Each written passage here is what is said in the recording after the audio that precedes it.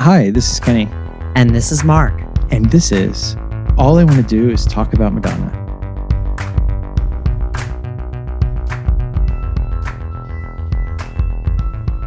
Album 4, Side 1, Track 5. Promise to Try.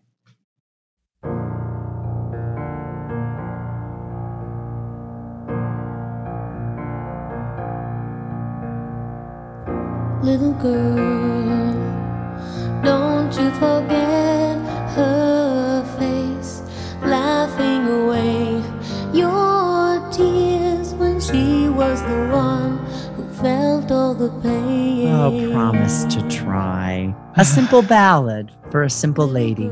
It's a beautiful ballad, and the most stripped down ballad she's done up to this Ever. moment. Ever, Well, yeah. I would say the next time that she does one is You Must Love Me, Yeah. right, in the mid-90s. It's so simple. It's piano, it's a cello. There's some strings near the end of it that are dubbed in, but it's just Madonna and Pat Leonard playing the piano. Yep, a great end to side one of an album. Well, I mean, it's again it's the gentlest 180 we get. It's another completely different side of Madonna, a completely different musical language. It's so simple and stripped down, and her voice is so close to the mic, and you can almost hear her inhale and exhale. And it works. It's stunning in the context of the whole album. Like when you're looking at this album, and if you're lucky enough to experience it originally, this was the end of the side, and it's this just graceful kind of denouement to end. And this has been a very dramatic side of Like a Prayer. Lots of things have been going on all over the place. Prince showed up. There's the choir, the horns, all this stuff, the smashing vase, and now we're just having it's just a simple lady with her vocal. Yes, this makes a case for this album as Madonna as Cubist art. Like, this is like just another angle and another point of her voice that we have never heard before, but No. fills out a picture of her that is becoming 360. I think, do you think she's been taking vocal lessons? Do you think she's had vocal lessons by this point? Because the voice is, I mean, the history of Madonna's voice, there really are maybe 4 parts to it at this point. There's the early girly like Minnie Mouse on helium voice. There's this interesting voice that she has until about 1995. And then she does a whole new voice to play Evita, which she carries through till probably the mid to late aughts. Yep. And then it becomes the voice she has now, which is kind of a blend of all of them together. Yeah, I don't know that she had voice lessons, but her voice had been worked over. Like, I mean, I think she found a lot of ways to find control in her voice. Mm-hmm. This being a great example of her knowing one of the quietest deliveries that she's given, and that freedom felt totally new. I don't know. You know what? I take it back. I'm going to say that she has had training because she's Madonna, and why wouldn't she? This is her voice. Do you know what I'm saying? Yeah. No, that's very true. This also feels like one of those, when Pat Leonard talks about this record, he talks about how quickly they made it. They made it in 2 weeks. And this definitely feels like one of those 1 take or 2 take performances. This feels like they wrote the song and then they recorded it in one. And this is the vocal she performed that first time. Maybe she did it again if she fucked it up, but I don't think so. It feels like she maybe sang it twice. I think she's never sung it again. I think she sang it those 2 times, and that was it. I think you're right. I think it's used most potently in Truth or Dare, of course, when she goes to visit her mother's grave, and it's played underneath while she's talking to her mother, and we know this is a song about her mom. But I think you said something interesting about the perspective of the song, like, who is she singing as in this song? I mean, I want to talk about the lyrics, because what I love about Madonna as a lyricist, and this is a really great example of it, is they can veer so dangerously close to saccharine in a lot of cases. There's this way that she's able to write, and really great songwriters are like this. I mean, you think about the Beatles and the Obla Di Obla Da, Life Goes On. Like, on paper, that sounds absurd, but when you sing it, it has a kind of universality that taps you into the emotion of it. And Madonna has that same quality of writing lyrics that are both kind of over the top and kind of cheesy, but they pinpoint a specific detail that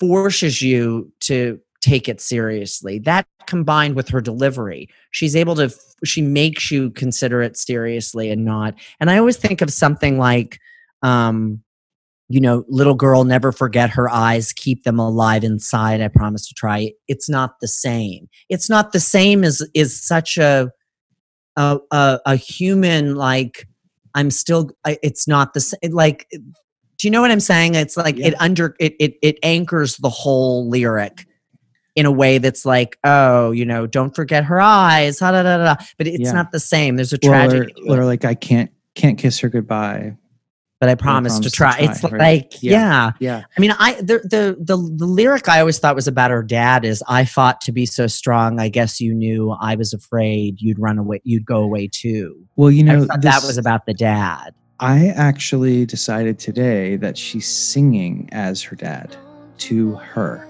Oh. Because when he says, like, if you think of it as father sing it, he says, little girl, never forget her eyes. Keep them alive inside. I promise to try. It's not the same. Little girl, never forget her eyes. Keep them alive inside. I promise to try. Oh, that's so well, and that also explains, because she always is always saying how no one was there to comfort her when the mother Madonna, because her mother's name is also Madonna, died. Like, and whatever you want to believe about Mr. Ciccone, I do feel like he had all these children, and none of them were going to feel like they were getting individually comforted by him particularly. And I also she does this throughout her career. I mean, Dear Jessie, which is coming up, is another song like this. Little Star from Ray of Light is a song like this. Body Shop, I always think of in this way of it's kind of like, it's almost too much, but she delivers it with this sincerity that is just, you can't not take her seriously. And that's what is so beautiful about it and so human about it. And I think and this song examines this thing about Madonna that is a familiar theme throughout her career, even to this day, which is she's trying to stay open and conscious without getting hurt and getting pragmatic or cynical. And this is one of those times when she's rising above the tragedy of her mother's death, which I don't know. Did she talk a lot about her mother dying before? Yeah, I think it was already part of her narrative. We knew that her mother had died when she was young and that she had grown up with a lot of siblings and that I think that story, that, myth of Madonna had already been out there. This was the first time she had ever directly addressed it in lyrics, for sure. Yeah.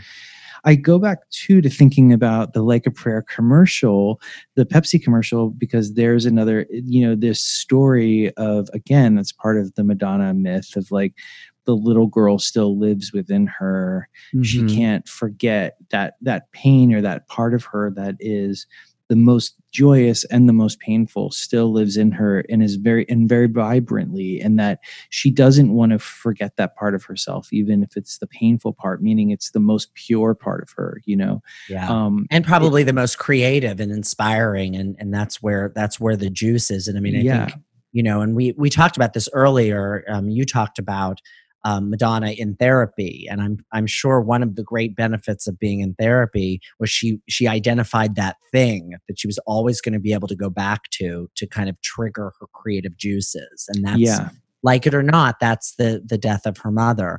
This is her well. It's her well. I love the lyric, keep your head held high, ride like the wind, never look behind. Life isn't fair. That's what you said, so I try not to care. That's Madonna's mantra for life. Like, I really believe that that's what she believes about her life, and that's what she's always done. She keeps going forward. She accepts life on what it is, and because she's already had the hardest thing happen to her, which is the death of her parent. Yeah. And everything else is like whatever. Not whatever, but you know what I mean? Like she's gonna have a perspective above it. I've always felt that that's like, oh, this is Madonna's credo. Keep your head held high, ride like the wind. Never look behind. Life isn't fair. That's what you said, so I try not to care. As is this whole album is one personal statement after another, you know. Yeah.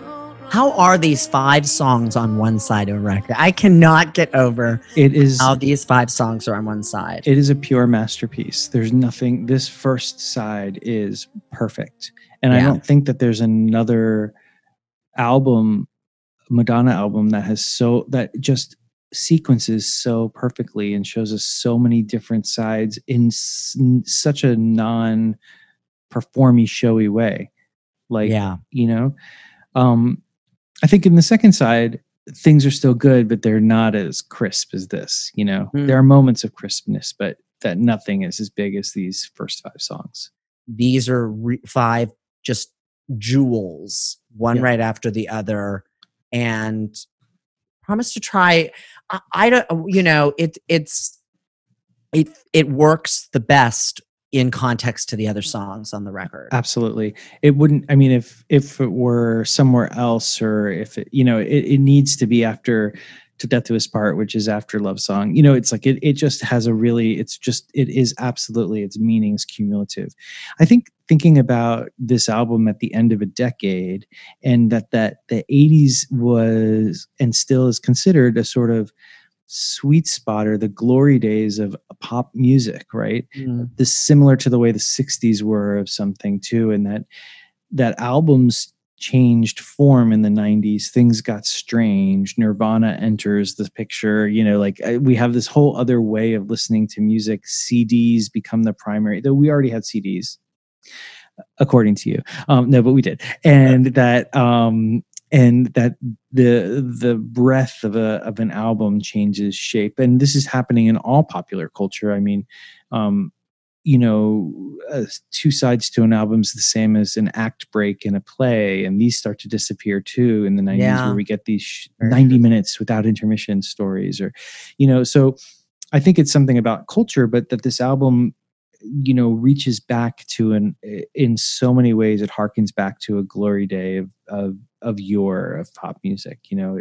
And yet I find that what's so smart about Madonna releasing this in 1989 is she's planting her flag in the sand about being an artist of depth with staying power. And she proves it with this album, because when the Nirvanas and the Smashing Pumpkins and the grunge era takes hold in the early 90s, probably 1991, it really starts to kick in.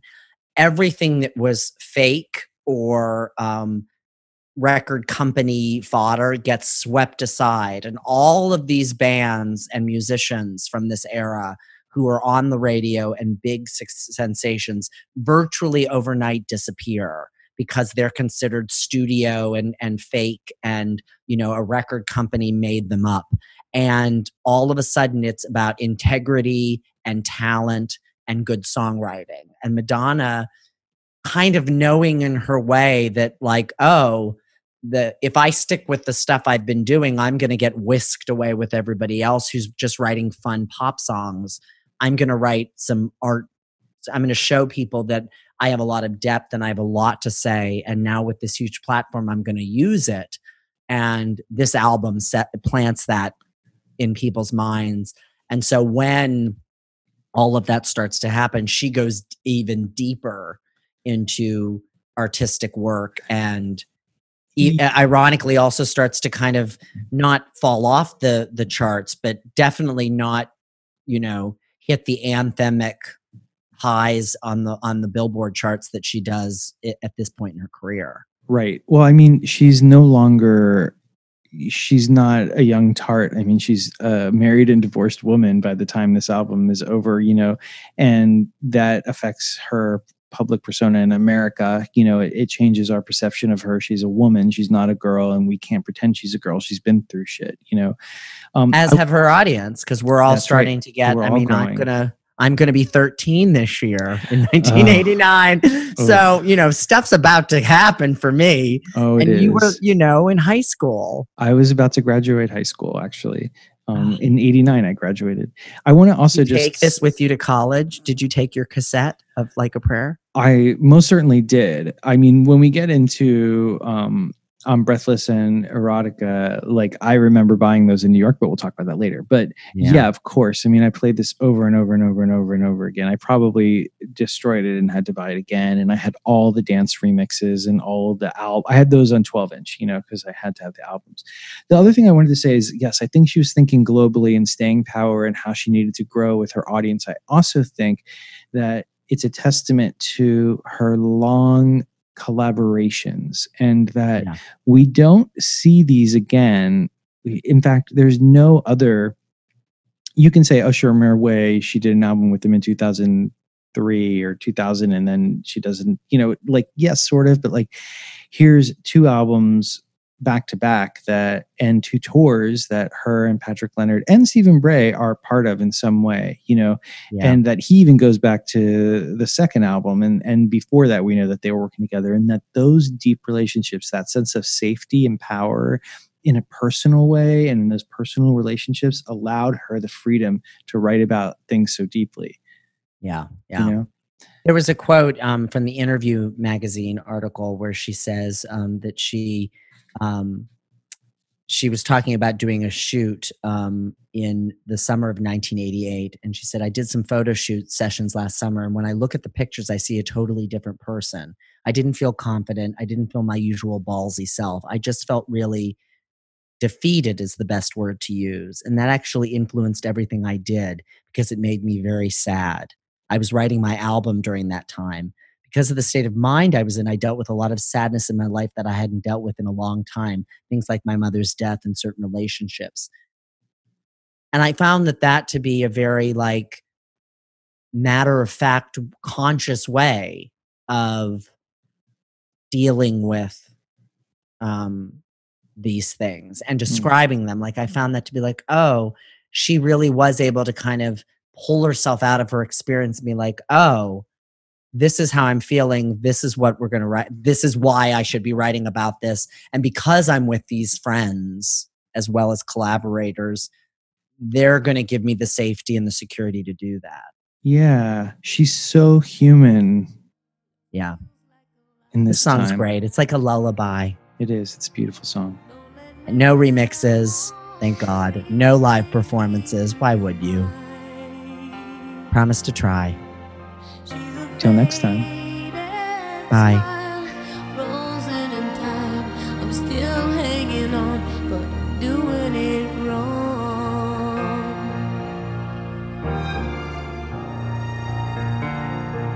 Can't kiss her goodbye, but I promise to.